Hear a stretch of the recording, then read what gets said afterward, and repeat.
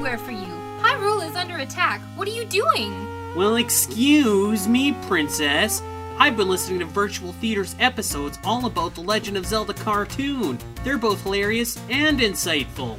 Okay, Link, I guess you're off the hook. I've heard that Virtual Theater is a podcast that only covers video game movies. Why haven't I seen this episode released yet? Because this is a Patreon exclusive set of 13 episodes. This is only being released to patrons, along with other great bonus content. Well, don't just dilly-dally, Link. I know of all the great episodes available for free over at soundcloud.com/virtual theater. But tell me where I can sign up to get these bonus episodes. Over at patreon.com/virtual theater, of course. You know, Princess, I think all this info deserves a kiss. Not a chance, Link. I gotta go get those Legend of Zelda cartoon exclusive episodes. I'll see you later. Well, excuse me.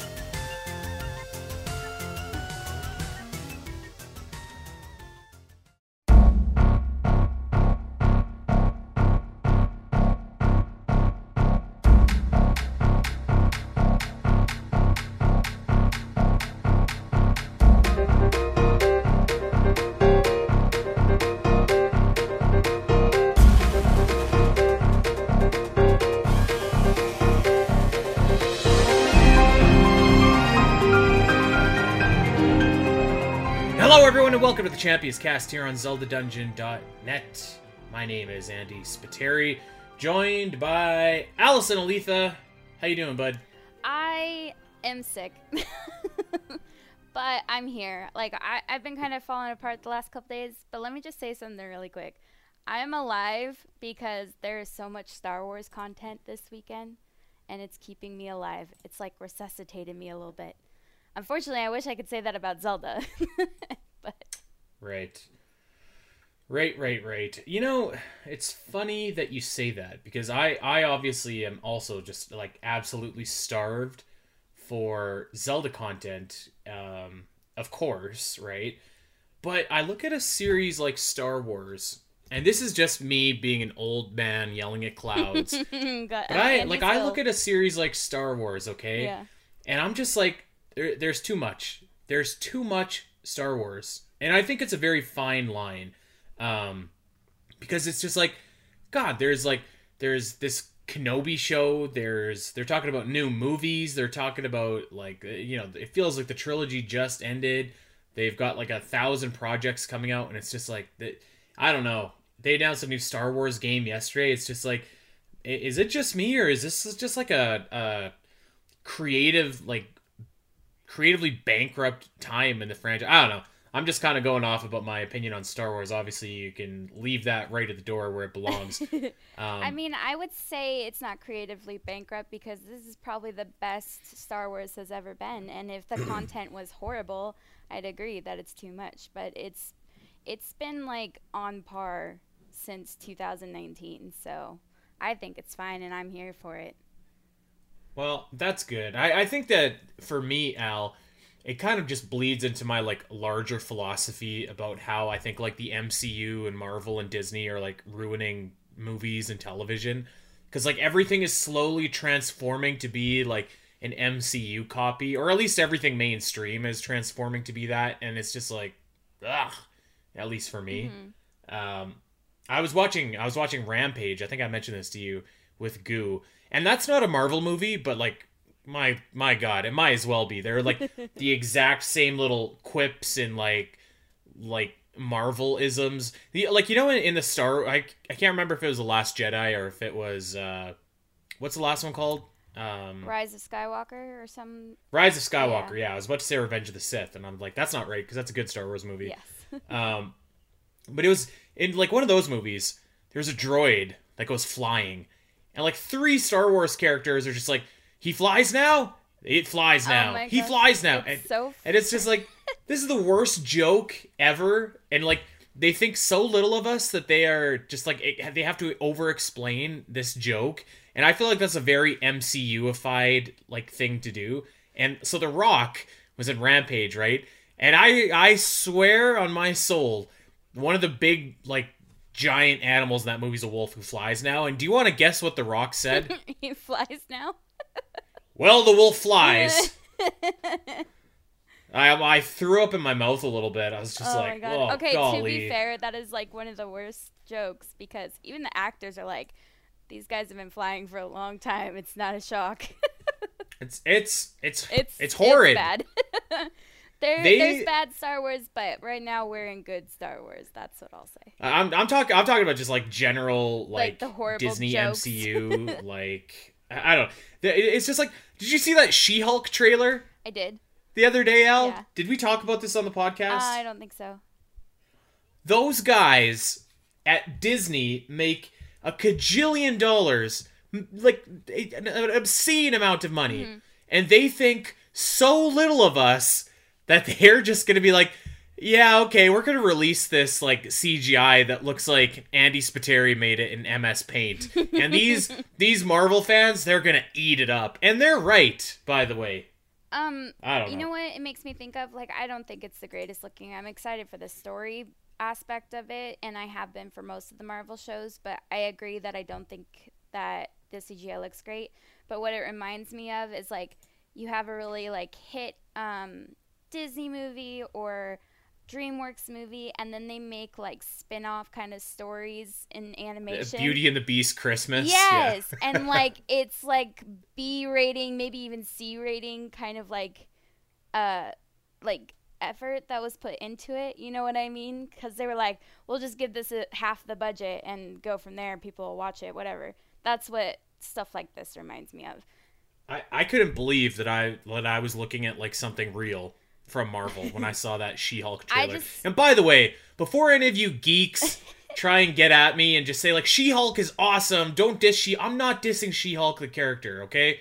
I'm sure that's a fine character. I actually don't know anything about She-Hulk, but I'm just talking about the special effects. And those special effects were horrible. But then horrible. You can turn around and say that the second trailer of Thor, Love and Thunder came out, and it looks amazing. I'm super excited. You know, for that one. yeah, it totally does. Yeah, it totally. And I'm sure that will be good. And you know what? I'm sure that She-Hulk will probably. Marvel is too like it's too big to be bad. You know, like everything is at least good, but it's kind of like, you know, it's just kind of getting samesies a little bit. It's like like I said, I'm excited for the show. I'm gonna watch it, but don't get too comfortable. You know, you're having a lot of success, but don't let things fall through the cracks.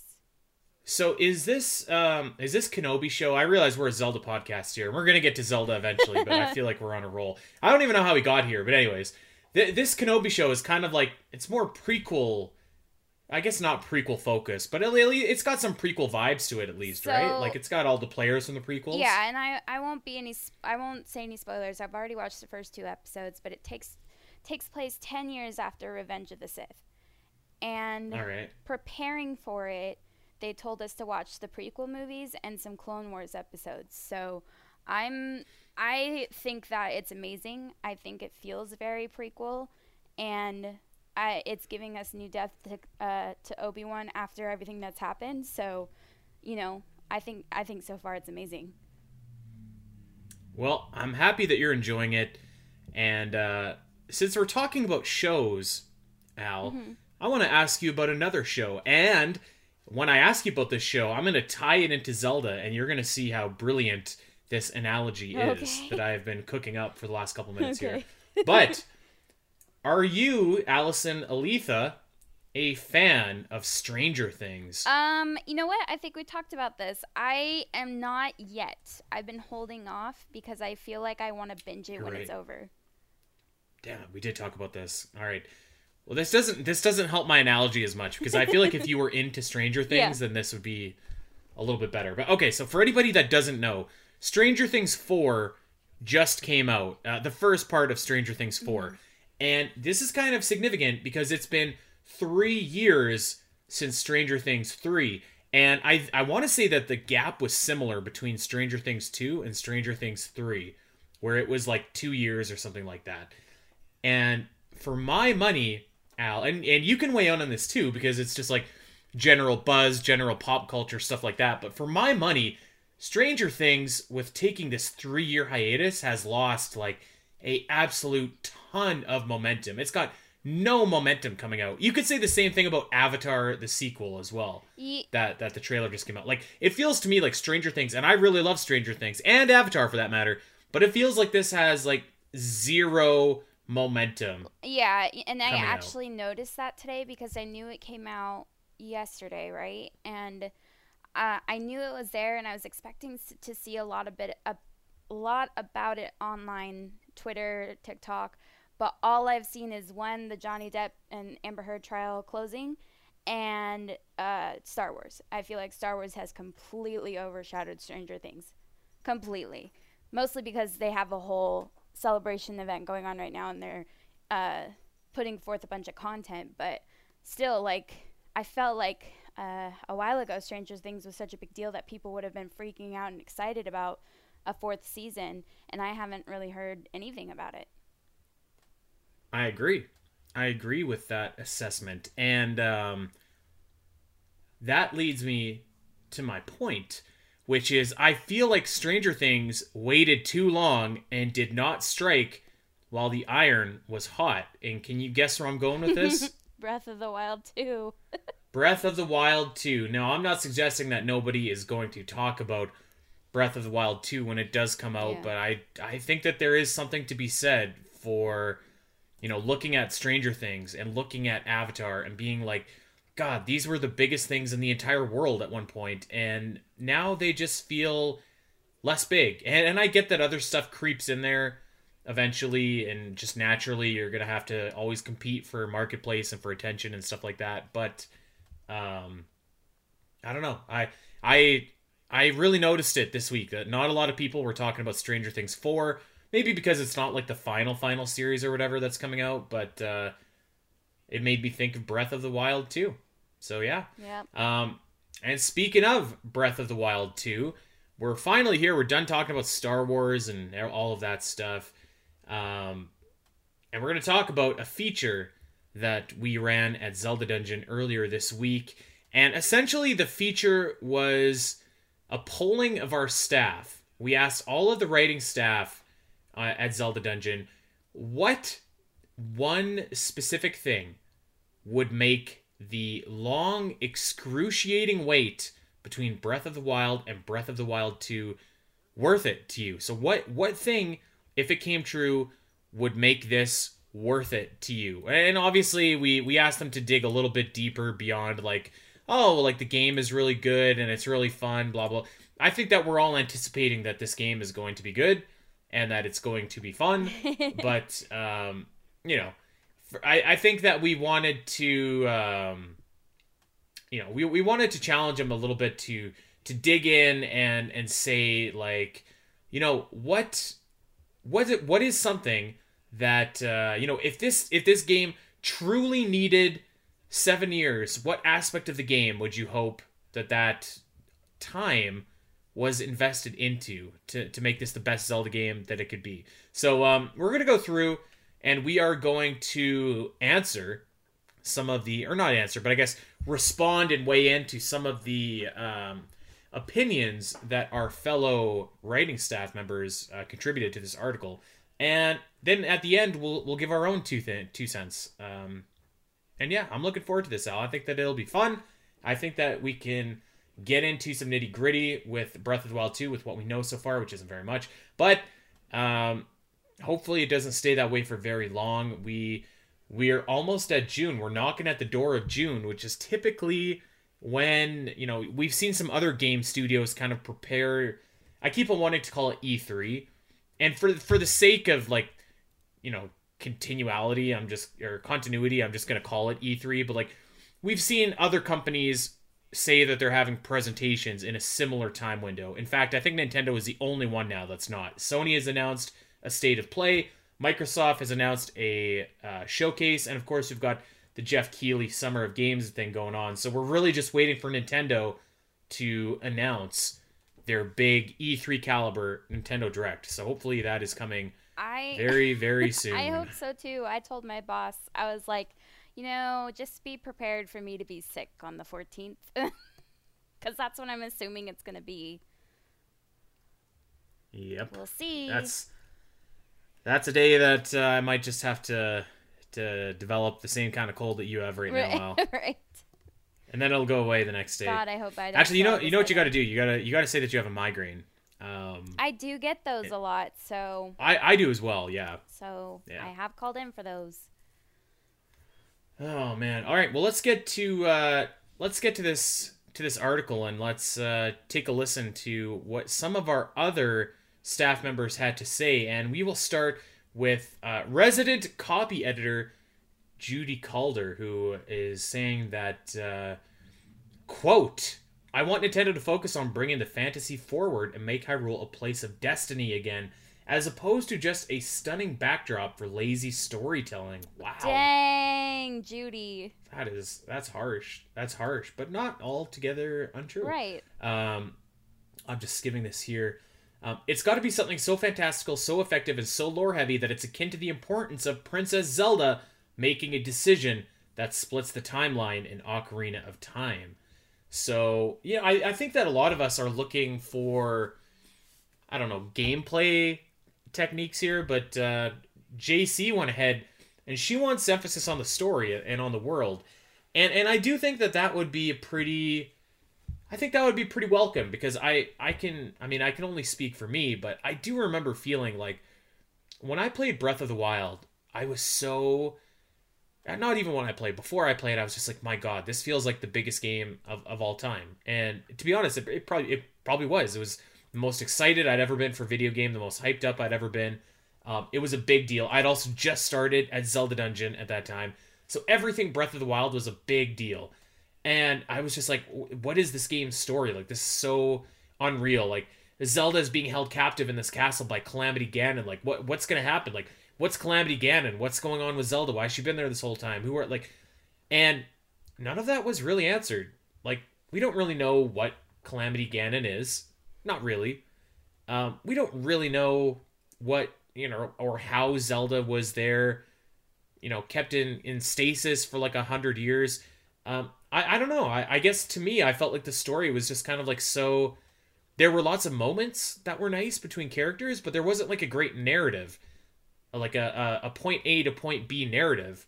And like I don't know, Al. I was really worried about the story of Breath of the Wild getting spoiled for me before the game came out.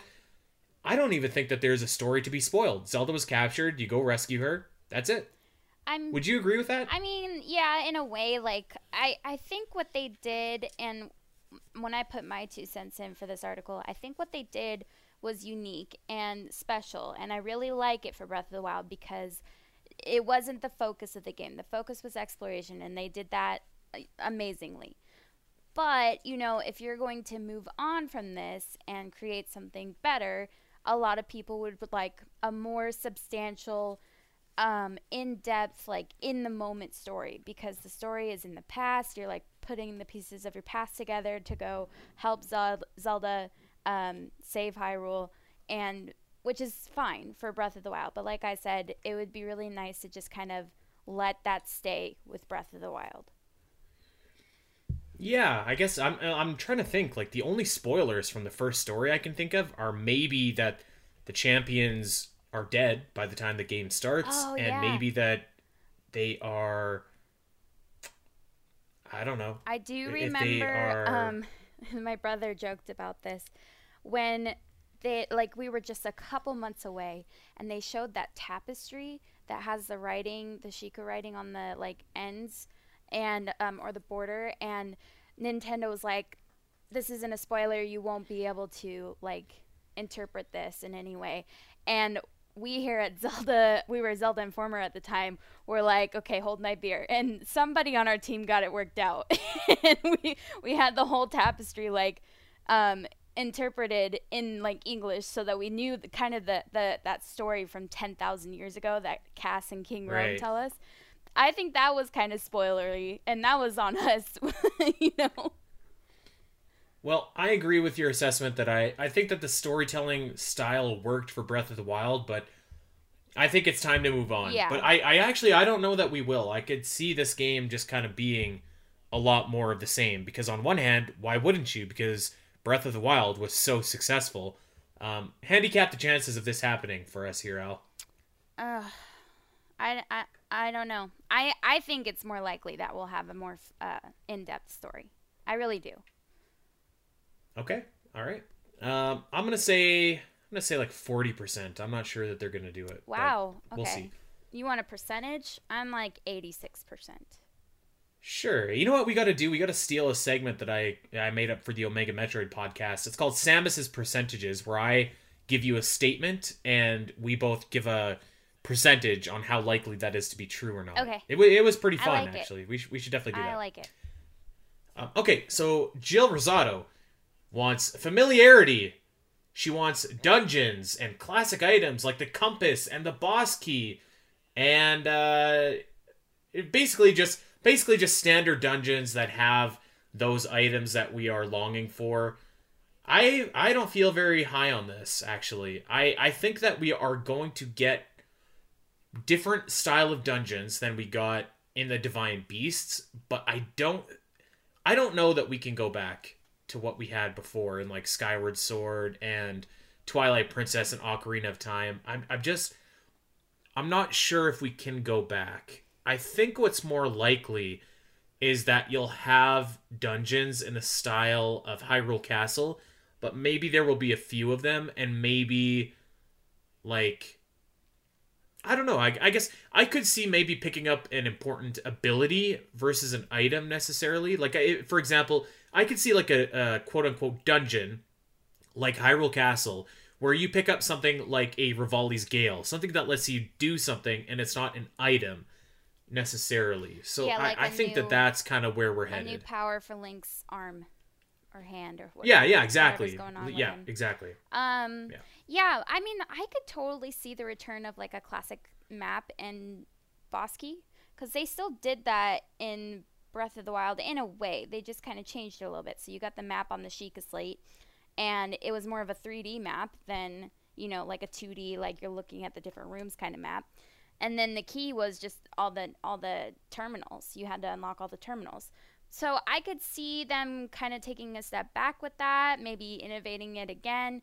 Either way, it's fine. I enjoy that kind of thing, because there's also enjoyment when you don't need those things. So like when you speedrun Breath of the Wild, and the fact that you can do Va Meadow without the map is pretty cool. So I could totally see those returning, and I can see maybe a more traditional type of dungeon returning, but nothing like we saw before, where it was like super linear, where you had to do one before the other. Right. Yeah, I think that probably goes without saying as well. Good point. Kind of like how Tunic did it, where you can kind of pick and choose, and maybe some dungeons are easier to do if you've done previous dungeons before, but you can still have the ability to do them in any way that you want. Right. Alex says that to make this worth it for her, she really wants the game to hone in on the relationship between Link and Zelda, and she is looking for that romance, specifically, she says, between Link and Zelda.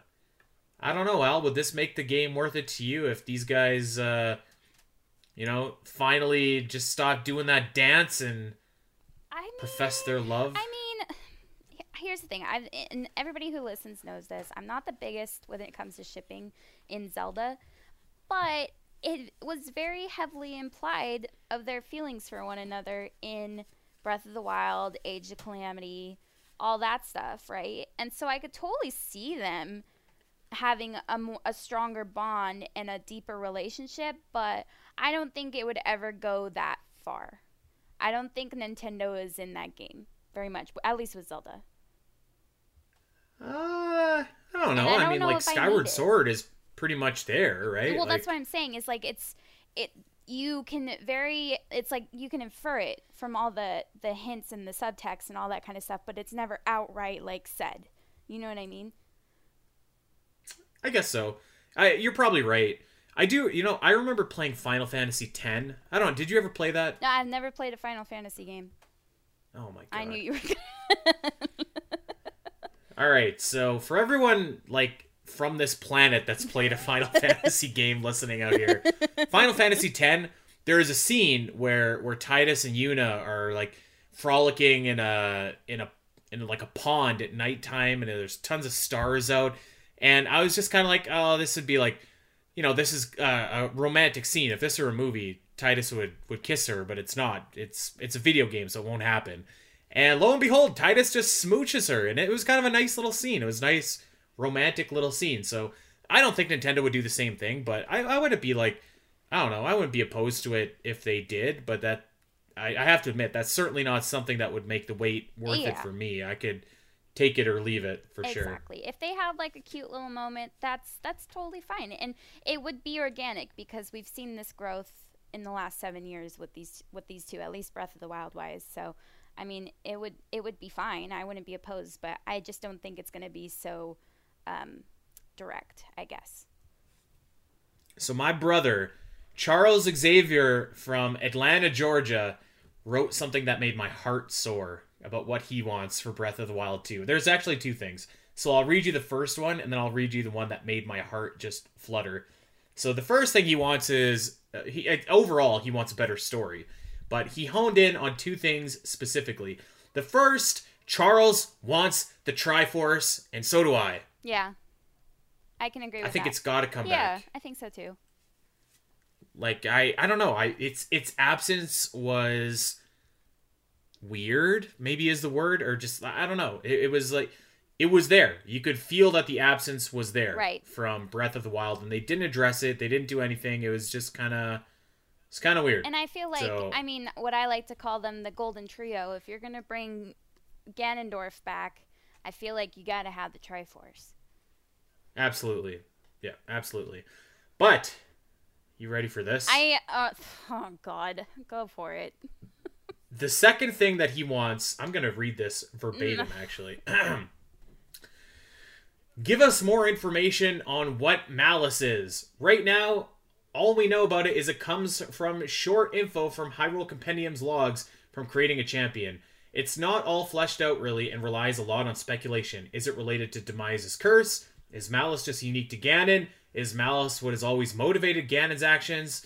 How did Calamity Ganon, use Malice to corrupt the Guardians and the Divine Beasts?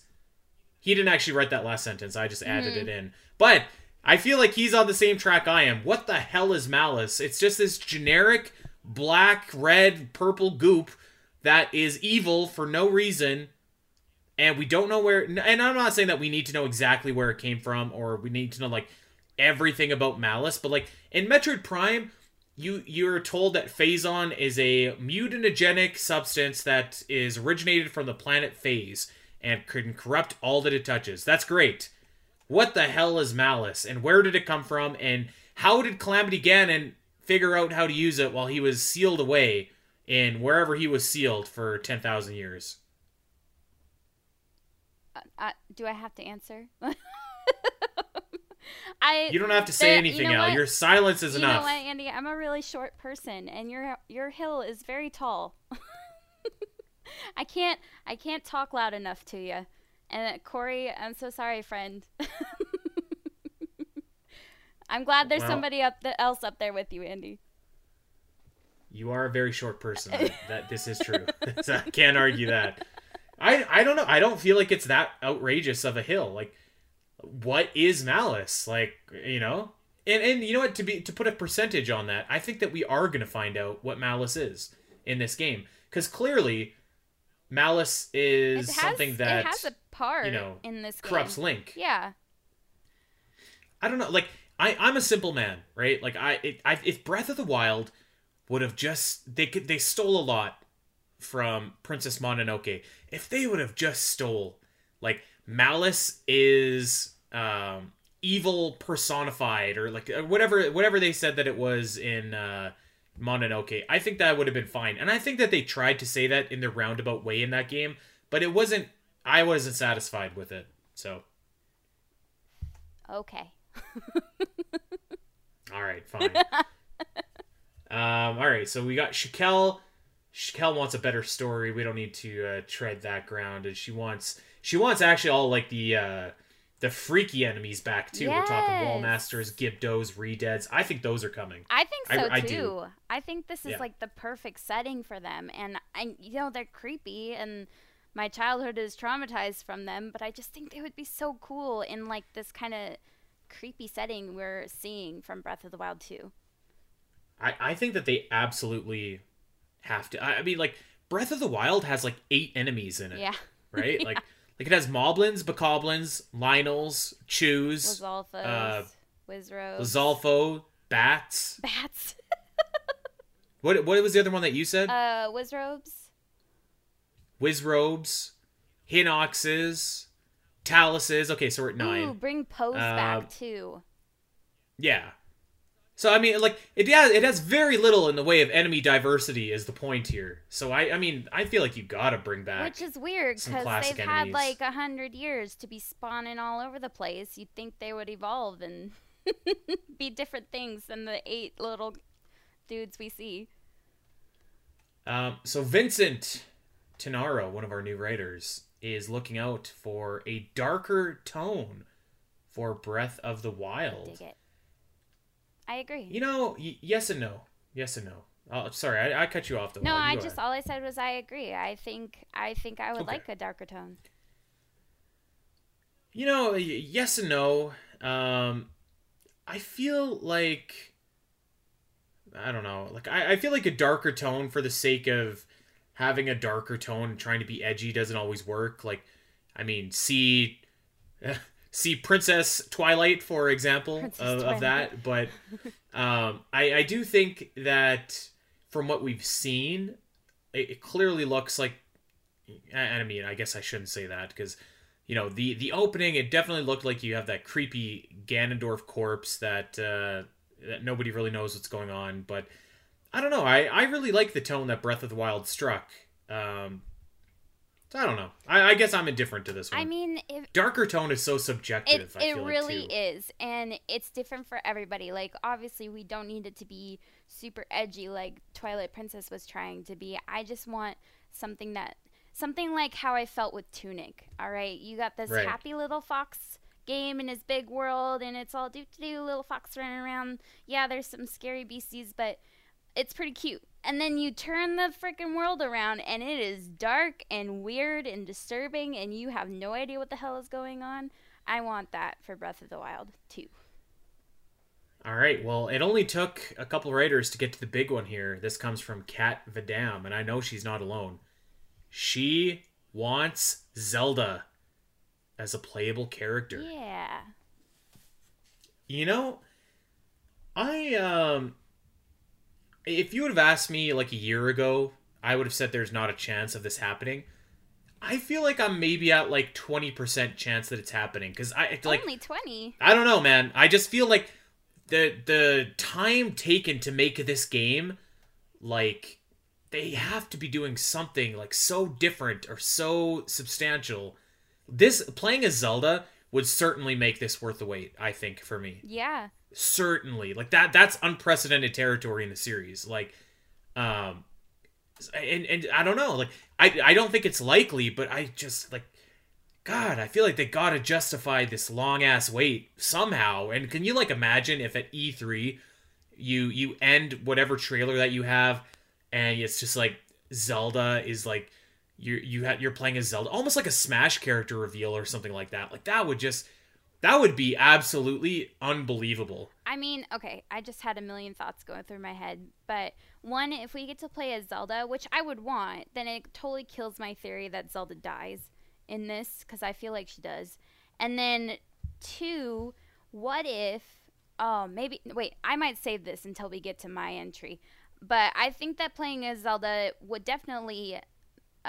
merit spending so much time on this game, because 1, you probably have, you know, all the stuff in animation you got to do for Link, which you could pull from the same engines as Breath of the Wild, but now you got to add Zelda into it, because Nintendo didn't create the Hyrule Warriors game where they animated all the Zelda movements and fighting and all that kind of stuff. So they would start from scratch, and or maybe like some kind of model of Link and like go from there. I think if modders can do it, they can do it just fine. But it would be more understandable if you have to, like, you know, put movement into a whole new character. You know what I mean? Yeah, I think that would certainly be worth the wait for me. And I think that if you get Zelda, she's not going to play anything like she did in Age of Calamity. I just don't think that's gonna happen. Not even where like with her powers with the like just with the light powers or whatever, or the light bow or anything like that. Because that's how I could see her. No, I don't think so. Okay. I don't think so. Well, because like the combat in that game is so different from. Well, I don't mean Breath like of the Wild. I don't mean like the exact same fighting style. I just mean like drawn inspiration from that.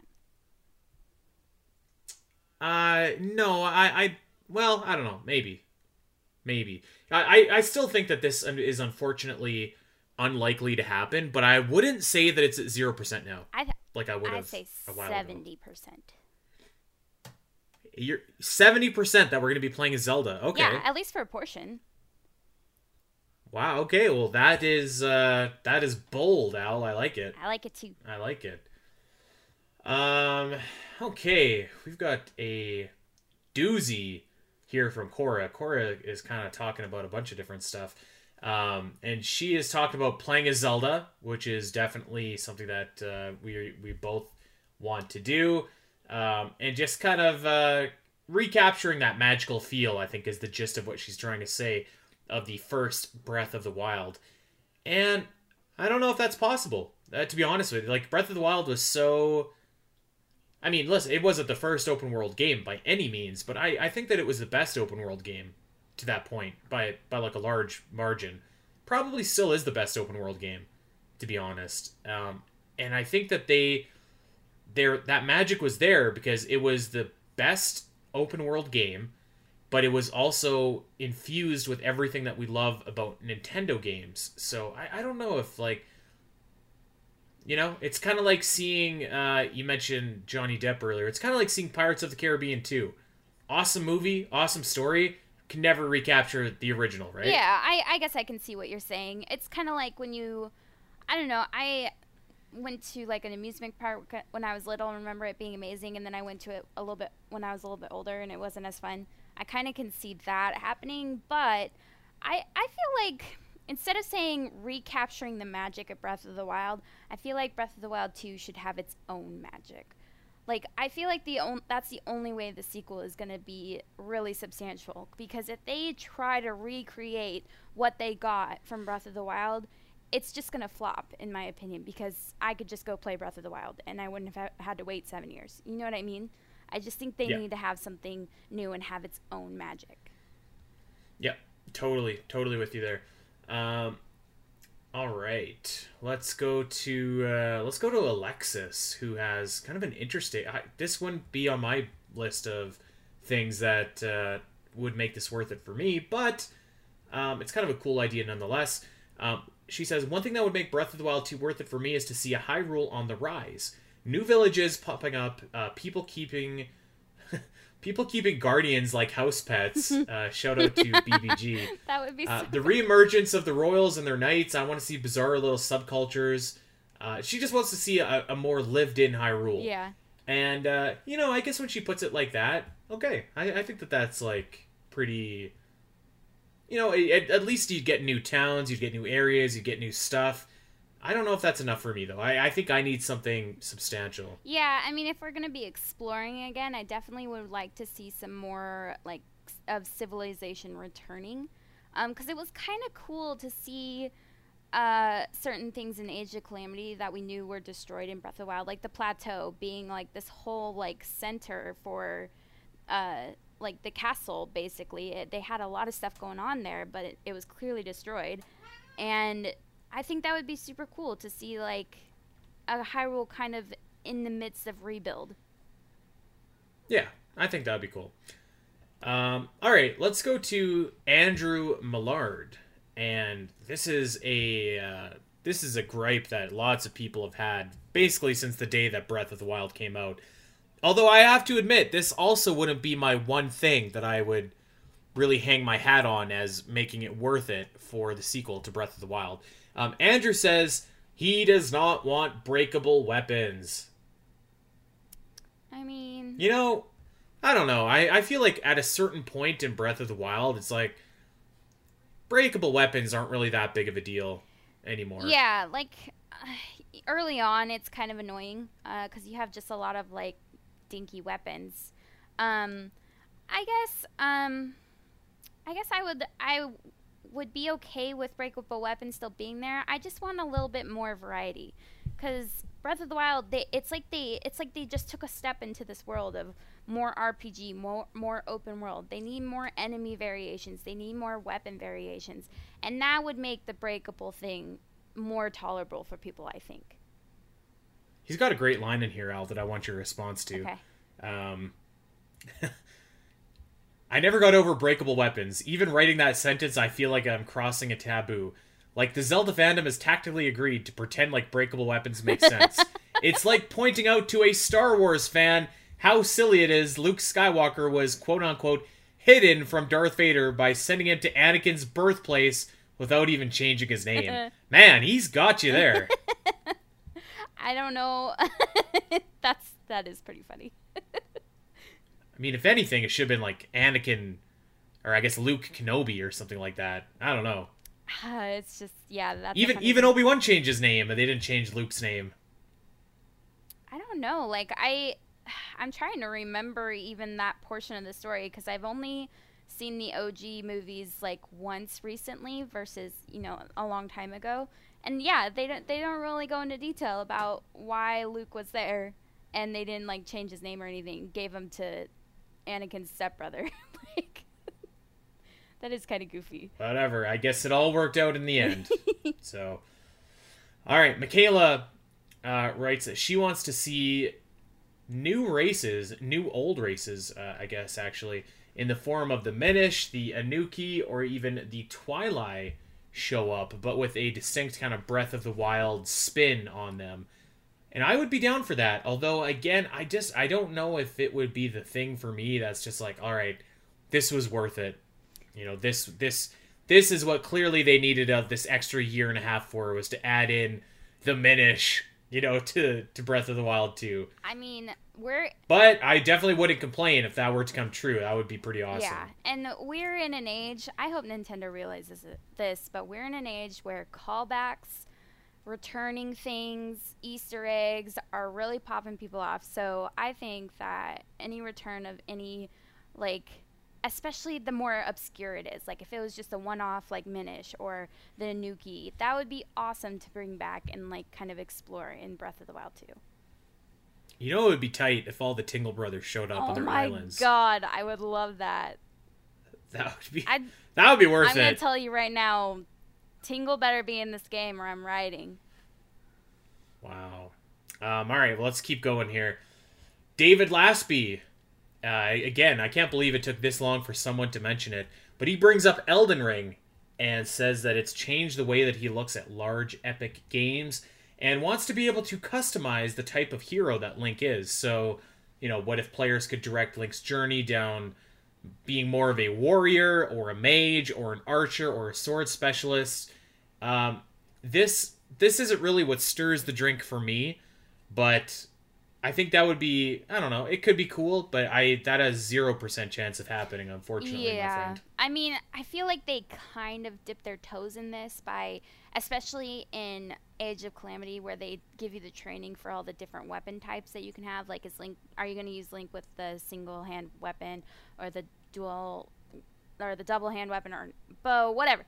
They kind of talk about it in Age of Calamity, and they don't really talk about it in Breath of the Wild, but it's there, so they're like dipping their toes in it, but I don't think they would ever like cross over that far and let you outright kind of choose what Link does more, like what he becomes. He's still going to be all like really well-rounded in the end. He's going to be Link. Yeah. You're playing as the character Link, where I feel like in Elden Ring or like Skyrim, for example, you're playing as a blank slate and that you clearly just build up to be whatever it is that you want. Yeah, like an RPG. Where people can say that Link is like a link to the player and in an avatar, but he's not anymore. He's Link. Mm-hmm. He is his own character, and you're going to be playing as him. So, yeah. Which is fine. Heather, I'm sorry, Al, go ahead. I just said which is fine. Like, I enjoy it, so. Yeah. All right. Heather has kind of a cool idea here. And it's actually an idea that we were talking about Avatar earlier, and it's something that I thought about a couple years ago because I heard that they were making an Avatar sequel, and it's like, man, the first movie was so awesome, like being on Pandora. Like, how do you top that? And there's actually kind of a lot of parallels there between this and Breath of the Wild, I feel like. And so what they're doing for the sequel of Avatar is they are going to the water. And Heather has a similar idea. What if Link was able to swim underwater now? And there were lake caves to discover, stuff like that, underground Hyrule. I think that that's a great idea, and I think that this has a pretty decent chance of happening. You look at a contemporary game, Al, Horizon Forbidden West just came out, which is, of course, the sequel to Zero Dawn, which came out around the same time as Breath of the Wild. And that was something that Forbidden West introduced as well, was the ability to have Aloy go and swim, and new mechanical, like, machines that were, ocean dwelling, whereas they didn't have that in the first Horizon game. So I think that this could be a pretty, like, I don't want to say easy, but, like, I guess, like, you can have the same map, but if you have the ability to go in the water, it's basically like a whole new world, and I think that would be, I'm trying not to say easy, but, like, it's an easy way to kind of make your map feel new and feel bigger, without having to do a whole lot, except other than just nail the swimming mechanics and stuff like that. But I think you understand what I'm trying to say. Yeah. So I'm pretty open to this idea, and I think that this idea has a pretty decent chance of coming true. Yeah, I could totally see that. Especially with underwater, it looks like they dabbled in it before. It just never came to fruition. So it's like, it's not so far out of the realm of possibility.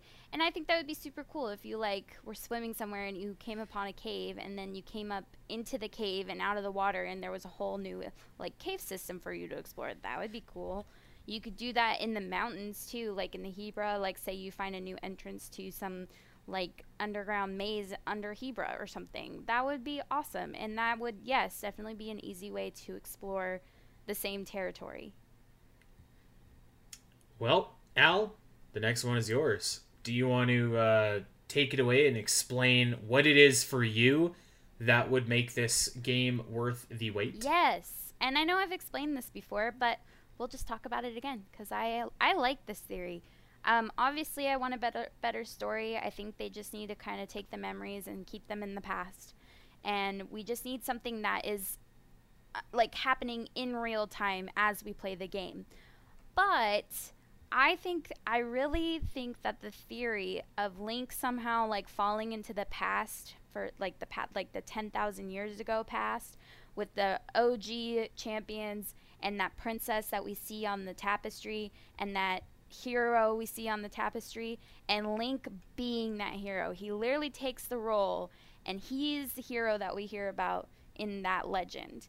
And so he kind of takes on, fighting Ganondorf or Calamity Ganon or whatever the heck he is 10,000 years ago with those original champions and that princess, and, like, kind of forming the world we know in our present Breath of the Wild.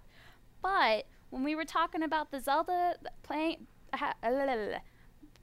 being playable, I had this thought, like, what if Link is doing stuff in the past and you, like, reach a moment where it's like an epic cutscene or whatever, and it goes back to Zelda, who is in the present, and, like, whatever Link is doing is affecting the present, and when you play as Zelda, you have to, like, figure that stuff out. That would be cool. I like that. That would be so cool. I think we spend a lot of time together, because I was kind of on that same train once we started talking about playing as Zelda. I was like, what if Link gets injured at the beginning of the game? And I think that scene that we saw at E3 2019 where he finds Ganon corpse, I think that's the beginning of the game. Yeah. What if that scene, Link gets injured worse than we all thought, and Zelda has to adventure to save Link, and you kind of go in between playing as Zelda and the Link of the past, and you're kind of trying to understand, like, the curse or whatever of whatever is on Link, of malice or something. You're unlocking the mystery of what it is and how to defeat it. It could kind of be like, when you play Assassin's Creed and you're in the future with Desmond, and then you go into the past with, like, Ezio or whatever. It could kind of be something even like that, what I think would be very, very cool and very, very compelling. So I think that could be Like, that is something that's worth the wait to me. Like, if you are making drastic, bold gameplay decisions, that's worth the wait to me. Yeah, I 100% agree. And I just think that would be so cool because it would just be really out there. It'd be interesting. It'd be in depth. And it wouldn't be where you're just kind of exploring great and finding these memories and you're just getting little snippets of story. It would be something that's just so compelling and you're like really trying to figure out what the heck is going on. I would love it. So I said something similar to you, Al, except I kind of had a little bit more of a darker spin on it. Darker in the sense of me just being bleak. Okay. And I'm going to read you what I wrote verbatim. I don't know if you had a chance to read it yet, but here we go. Andy Spiteri. What would make this excruciating wait worth it for me? Good question. From where I'm sitting right now, it feels like nothing will make the excruciating time that's passed in between the reveal and eventual release all worth it, but that will probably change when Nintendo pulls back the curtain on this game. I think that, like many, when Breath of the Wild 2 was first revealed, I assumed it would be the Majora's Mask to Breath of the Wild's Ocarina of Time, and that in exchange for using a lot of the same assets, similar world and gameplay mechanics, you could release the sequel in a timely manner. Obviously, this didn't happen. So I guess what would make it worth it to me is if, in exchange for the long wait, the longest wait between mainline console Zelda games ever, by the way, the assets, the world, and the mechanics are unique and different. And truth be told, from what we've seen so far, I'm not really encouraged by this, Al. I don't think that this is going to come true. Mm-hmm. Because the assets look identical. The world looks very similar from what we've seen so far. You could try and sell me that we're up in the sky and yada yada yada, but I'm sorry, I ain't buying that. Okay, it looks the same to me. I don't know. I guess what we could maybe do for me to make this worth it. I think that playing as Zelda would make it worth it. I think that if you had like a really different world, that would make it worth it, because we've heard the quote from Aonuma that said like it's going to be set in the same world but with a new story. And I don't know if that's enough for me. I need something new. I need like a dark world. You know, that would be awesome. Or like the Hyrule from 10,000 years ago, playing as like that ancient Link. That would be awesome. I need something that I don't want to explore the Akala region anymore. I've done it. I've seen it. I've got all the shrines. I've got all the Koroks. I've been there, and I don't really want to go back. And if I do, I'll play Breath of the Wild. Right. Like, I don't want to retread that in this new sequel. So I think it's imperative that the world is like very different. Very different. Yeah, I'm very curious to see exactly what they're doing with the sky. Is it like the Breath of the Wild from the present? Are they like ripping apart the ground and things are moving up, kind of like the castle is? What's happening to the people? What's happening to Hyrule if it's being rebuilt? If the pieces of land are going up to the sky? Like, what's going on with that? Or is it like a different land that has crap going on in the sky? I feel like that would be more interesting. So I'm trying to think of a percentage to place on this, and I just don't know. I don't think that the percentage is very high. I think that the sky is like the big new hook. I'm not even sure we're gonna get underwater like we were just talking about. And I don't know. I would feel pretty let down if the sky was the only thing. I feel so I don't know. like I can't maybe even put a percent on that. Maybe this... I feel like 30% optimistic that we're gonna have like a really new, awesome new world to explore. Yeah, after all this time, I think I would be a little disappointed too if it was Hyrule as we know it already with just like little pieces of the sky. I mean, granted, the stuff in the sky does look really cool and interesting, and there are new enemies up there, so I am excited about that. And so don't get me wrong, I will look forward to anything new that they give us, but I would be, like I said, they need to let Breath of the Wild be its own thing, be its own success, its own innovation that has changed Zelda, and we need to grow from it, not just try to recapture what we've already grabbed from Breath of the Wild 5 years ago. Yeah, I don't know. I guess, like, kind of thinking off the top of my head here, I do think that if we got, like, a really incredible story, that might make it worth it. But I don't know. I don't know if I have faith in them delivering that. Partially because I feel like, where do you go? Like, what story do you tell? Like, everything was kind of wrapped up fairly nicely in Breath of the Wild, and we didn't really. There was opportunity in Age of Calamity to kind of set the table for the story of Breath of the Wild 2, but it didn't really happen. And in fact, it kind of went the other way. I don't know what they could do in Breath of the Wild 2 for a story that would like be really, really compelling. Obviously, I think we know that Link is going to get cursed somehow, and that probably a big part of the story is going to be overcoming that. I think that we can probably expect to see Zelda play a little bit more of a prominent role, and I think that we could probably expect to see the new champions show up in some form or fashion, but I don't know, like, does any of that sound like that exciting to you, Al? Because I don't know if it does to me. It sounded that exciting when Age of Calamity was coming out. Yeah. But now that we've had... maybe if we didn't have Age of Calamity, like, those things would still sound exciting because there would just be the hope for more content for things like that. But since we had Age of Calamity and it was kind of disappointing, like, those things aren't going to, like, make me super hyped for this game. Like I said, it has to be different. It has to go in a different direction. I still like the Breath of the Wild feel and vibe and art style that we're seeing so far, but I feel like, if they're spending this much time on it and you've given us that little teaser of Ganondorf as a total corpse that's being sealed, like, there's so much cool stuff that's probably going to, like, happen in this game, so I'm just going to keep myself excited for that. I don't know, what a wild game Age of Calamity was, where, like, I think that it was very, very enjoyable in, like, in a vacuum. Bubble. But man, did it ever just, like, I feel like the story for that game just sucked the wind out of a lot of fans. It really did. Now that it's been over a year, it really had, like, it kind of was like a flop a little bit. The game was fun. I enjoyed playing the game, and I really enjoyed the new insights into what Zelda was going through. I think that game sold me on Zelda for, like, the Breath of the Wild era Zelda. You know what I mean? But other than that, it was kind of like not what we were promised.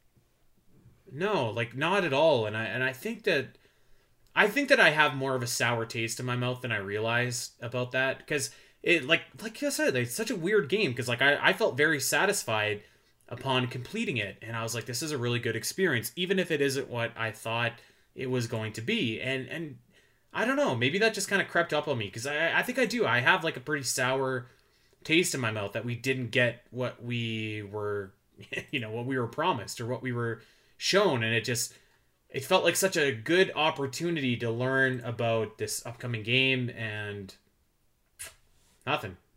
So we'll see. Yeah, I don't know. We shall see. Like I was saying, I feel really happy to be a Star Wars fan this weekend, and like all the content I'm getting and stuff, and all these little teasers for projects coming up, and all these characters I love, and all these actors coming back, and like Ewan and Hayden coming back and actually feeling the love for the prequels that they didn't feel 20 years ago.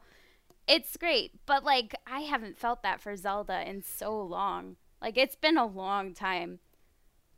You know what I was talking about Star Wars the other. I hate to kind of go back to Star Wars here, but it has, like, to me, it has the opposite problem of this Zelda Breath of the Wild 2 game. To me, it's just like, man, you gotta, like, Star Wars, you kind of gotta go away. For a little bit, because, like, I truly believe it does. I think it's got to go away. Like, it's too. There's too much of it. It's too overexposed. It's just like, I'm sick of it. I don't want to see it. Sometimes absence makes the heart grow fonder. But sometimes absence just makes you apathetic as well. It's a very fine line. Very fine line. As we're finding out with Star Wars, Stranger Things, Breath of the Wild, etc., etc. I'll tell you what, Al. I'll tell you what. If we do not have a direct that blows the lid off of this Breath of the Wild 2 game and gives us a name, gives us the gimmick, gives us something, I don't know what the hell we're gonna do. If we don't have that within the next 4 weeks, like that would be a dark day. I don't know what we're gonna do either. I have no idea. I think you're wrong about Star Wars, but I agree with what you're saying about Zelda. I would love to know if our listeners agree with me about Star Wars. I really would. We gotta get Sean and Catherine on here to chat Star Wars, make this the Star Wars cast. No, that's okay. we don't need to have that. All right, well let's get out of here. But before we do, we should probably, I don't know if tease is the right word, but we have an announcement coming up in the next couple weeks that we're going to be sharing with all of our listeners, and it doesn't really affect any of our listeners, but we're going to have an announcement either way, and it's going to be pretty big. It's going to be a game changer for us. So we're going to have that in the next couple weeks. Maybe it'll even coincide with this supposed Nintendo Direct that we're all assuming is going to take place. Who knows? But until then, Al, I appreciate you toughing it out and making time for the Champions Cast on this Saturday night when you are not feeling at your best. I appreciate it. Always, always, always. Well, let's get out of here. Let's let Al get back to bed and remind everybody that you can check us out over on Twitter at Spiteri316, at Allison Aletha, and you can check out the Champions Cast wherever you get your podcasts, Spotify, Apple, you know the drill, wherever you get them. Like and subscribe. Recommend us to that Zelda fan in your life. We're going to be back next week with some E3 Nintendo Direct predictions. Yes, I know E3 is not happening, but I can't help myself. I'm just calling it that anyways. We're going to predict what we're going to see in that Nintendo Direct, and we're going to make a bet and see who is right and who is wrong. God. I can't wait, because you know what? I don't lose these bets. I don't even know if I should bet anymore at this point. Oh, come on. Get my hopes up. It'll be fun. All right, that's next week. Have a great week, everybody. Take care, and we will see you then.